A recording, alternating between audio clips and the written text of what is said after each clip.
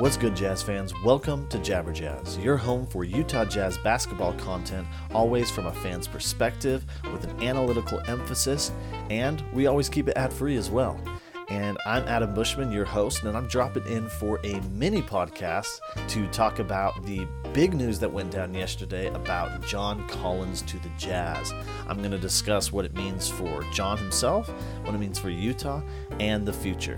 If you like what we're doing, please consider subscribing, following our channel and our podcast, leaving a review or comment. All those things help get this content out to as many Jazz fans as possible. Well, without further ado, let's Jabber Jazz.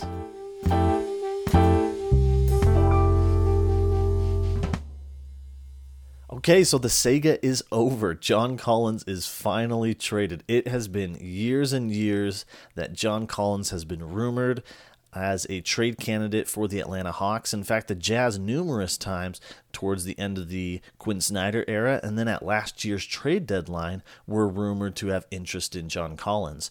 Kind of early in the process, it was quite rumored that John Collins was a very valued piece and that the Atlanta Hawks were interested in a big package featuring young players and picks. And even up to last deadline, it seemed like the packages that were being offered for John Collins still had some pretty decent value for Atlanta. But ultimately, John Collins is dealt here in the offseason before the technical start of the 2023-24 season. So let's break down the deal. The Jazz received John Collins. In exchange, the Atlanta Hawks received Rudy Gay and a protected future second-round pick. And when I say protected, this is an interesting one. This is Memphis's pick, which the way the protections work on it, it will convey to another team if it's between 31 and 45. So Memphis gets it if it's a bad pick, and now Atlanta via Utah will get the pick if it's a good second-round pick. So kind of an interesting scenario with how the protections work on that one. Let's dive into the why of this deal for a little bit. Okay, so why would Atlanta do this? Why would they give up, at least perceived by them, as a really good young player for basically nothing? A old veteran who's on an expiring contract and a protected pick in the second round. So ultimately, Atlanta's doing this because they are in real trouble with their cap. They need to shed money to do a couple things. They need to shed money to give extensions, contract extensions for some of their young guys, like Onyeka Okongwu, amongst others. They also, DeJounte Murray, who they acquired from the San Antonio Spurs last offseason. They also need to be in better compliance with the future CBA. The way that the collective bargaining agreement works for the future is that teams, if they get to a certain level above the luxury tax, they enter what is being called the second apron. And the second apron basically brings a lot of added penalties to teams who are in that range. And one of those penalties is that you can not make trades unless the matching salary is within a 10% difference, as opposed to normal teams can operate within a 25% difference. So it just gets, that's just one of the downsides.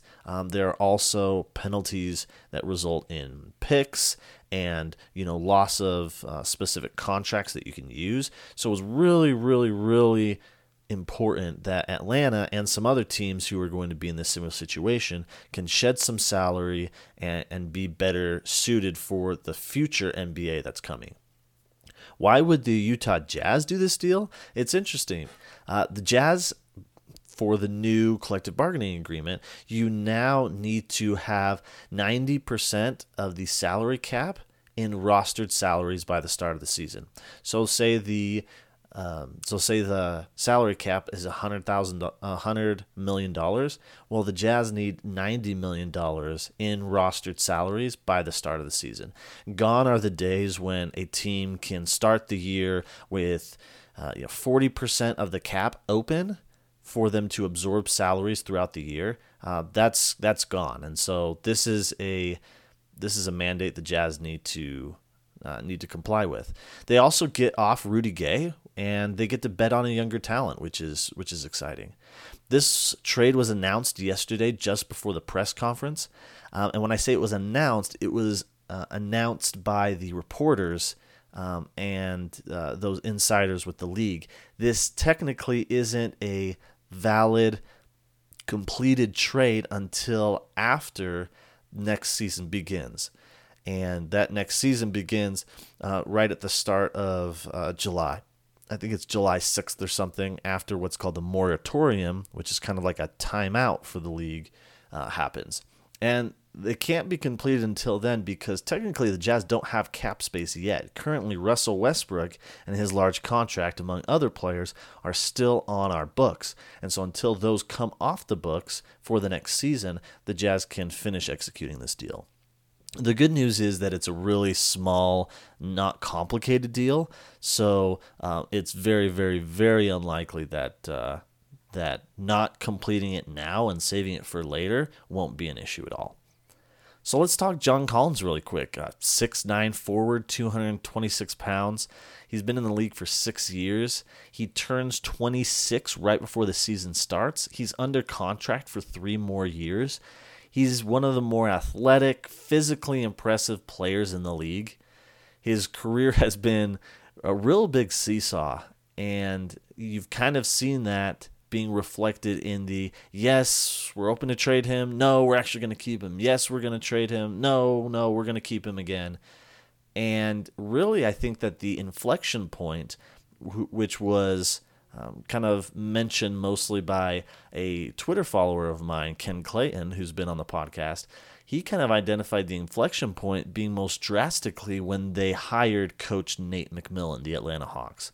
So let's take a look at that. So if you look at pre-Nate McMillan, okay, and Nate McMillan was hired mid-2020-21 season. So we'll just look at the years before 2021. That 2020-21 season. So if we look at that before, John Collins was looking like a rising star. 20 points per 75-minute possessions. I'll use per 75 possessions because that will balance pace of play, amount of time played, all that kind of stuff. We keep it nicely balanced, despite different roles and despite different coaches and approaches to the game and stuff like that. So 20 points, 11 rebounds, 2 assists, shooting 63% true shooting. That's some pretty impressive stuff. Then when Nate McMillan comes, his points dip by 7%. His rebounds dip by 21%. Assists dip by 15%. Turnovers went down by 33%, so that's good. But blocks went down, steals stayed the same, personal fouls went down, which is good, and his true shooting percentage dipped by 2.5 percentage points. That's really interesting. So why Nate McMillan? I think it's best illustrated in the time and number of touches John Collins got in certain situations. Okay, Nate McMillan was a style who wanted Trae Young to have the ball, wanted a space floor, kind of pick and roll type stuff, and John Collins went from, as a rookie, second, third year player who had the ball a lot, he was put in positions around the rim to score, use his athleticism, use his strength, and then with Nate McMillan started transitioning to, we're going to put you in the corner, John Collins. And, hey, we're going to use you most on the defensive end, John Collins. And, hey, we want you to crash the offensive boards, but you need to crash them from the three-point line. And I think that's really, really well illustrated when we look at the touches that each player had in what we call the paint area. Okay, so if we look before Nate McMillan was around the team, okay, and then after when Nate McMillan was kind of running everything, it's some real stark differences on what kind of happened. If you look at overall touches, before Nate McMillan, John Collins was getting nearly 60 touches a game. That fell to 49 when Nate McMillan arrived. So that's down nearly 20%. And then if you look at paint touches, he was averaging 8.8 paint touches a game. Okay, so nearly 9 times he's getting this 6'9", big, strong, athletic forward is getting 9 touches right in the paint where he's super efficient, long, athletic, physically imposing. Nate McMillan arrives. That goes down to 4.9, nearly cut in half. And the time of possession, the amount of time he's able to have the ball himself, went down from 1.5 seconds on average to 1.3. A modest but significant when you also factor in that the volume of touches. So now, not only is he holding the ball less per touch, he's getting the ball less, 20% less of the time. And then in the paint, he's getting it nearly cut in half. That is really, really incredible. Okay, and then it kind of explains a little bit why his true shooting percentage went down. Yeah, he is taking more threes. His three-point attempt rate was up 65%, but his free throw rate, partly in large part because he's no longer at the rim, is down 14%. And then if you look at his rim rate, again, very similar to the paint touches. So now he went from pre-Nate McMillan, 53% of his field goal attempts were at the rim, went down to 33%. Holy cow. So this guy is just an absolute force at the rim, and he has the body and the athleticism and the length for it. And Nate McMillan and the Atlanta Hawks, their style was to kind of put him in the corner on offense, didn't touch the ball, rarely got into the paint, and we wonder kind of why his stats suffered for it and why he was disengaged. Everything he's good at, they said don't do. Now, it's not an entire loss because, he did start taking more threes. He did improve on the defensive end. He started creating a style of play that wasn't reliant on himself scoring because he virtually never got the ball. And when he did, they were an opportunity to score that don't come as natural to him. So I really think that John Collins is an amazing transition player. He's great on cuts. He's a good pick and roll lob threat as well. He can shoot the three, but that is a complementary thing. That shouldn't be his highlight. He improved it as a defender, a passer, non-scoring contributor. John Collins, I think, is a great, great bet to rehab some value. I think he totally fits what the Jazz want to do. Let's talk about that fit, actually. So, like I said, the Jazz had to use their cap space, and they used it on someone with this kind of value rebuild potential. So he fits what the Jazz want to do because he's athletic, big, long, strong. He plays with and without the ball. He can work inside out, contributes on both ends. And immediately, I think you see a starting lineup of Lauri Markkanen, or I shouldn't say starting lineup, starting front court of Lauri Markkanen, John Collins, and Walker Kessler. Then I think you get Taylor Hendricks and Kelly Olynyk coming off the bench with Luka Samanic and Damian Jones there as your third-string bigs. So what's kind of the impact here? Well, I think Collins now is with a team who's far less strict about, okay, we have the pick and roll ball handler and we have the roller, and those two are all of the time in the action, and then sometimes, depending on how the defense reads, we could get John and others involved. That's not how the Jazz run things. The Jazz are going to run things like they have with Kessler and with Markkanen and with Clarkson, specifically to get them to the ball in high leverage situations. I think that's going to be what John Collins is going to be able to really feed off of. Will Hardy prides himself on effort and sharing the ball and working as a team, and I think John Collins will really appreciate that. Some of the other impact is going to be Taylor Hendricks. I was always kind of skeptical that he would start, but I thought, hey, if Kelly Olynyk is traded throughout the year, then Hendricks might start towards the end, kind of an Ochai Agbaji type ascension.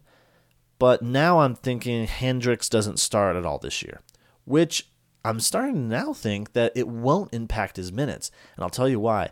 I'm thinking that Taylor Hendricks is seen by the Utah Jazz as a 3-4.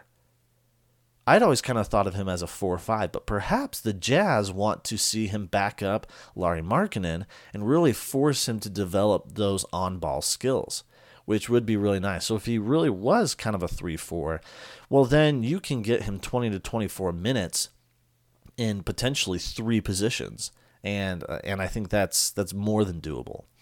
Olynyk is also probably not with the Jazz long term, but just because of how Olynyk plays and the complementary styles of all these guys, I think you can slow play it and experiment with him most of the year, trade him at the deadline, or just let his contract expire at the end of the next year. So let's talk future really, really quick. John Collins is owed $75 million over the coming 3 years. That sounds like a lot, and it frankly, is a lot if you just look at the raw figures. But if you compare it to what the cap is going to be, the salary cap, it works out to be 19, 18, and 17% of the cap. Okay, so that's less than if you distributed starter level money equally among the 5 starters. So that actually works out to be quite nice. Also, the timing of when that money comes off your books works out pretty nicely. It aligns in the year that Walker Kessler and Ochai Agbaji's extensions would begin. It's also really great salary matching. I don't know that John Collins is going to be with the Jazz for forever and that we re-sign him and all that. In fact, it's probably a good bet that the Jazz don't. But in the meantime, it's really good for salary matching. If the Jazz want to go after a big star who makes a lot of money, is on like a supermax or a max contract, well, the Jazz have this salary now, which is perfect for salary matching. You can now put John Collins in as a 26-year-old who's like the core salary piece of the deal, surround with other young pieces and a boatload of picks, and now you have a very, very attractive offer for some of these stars if you want to.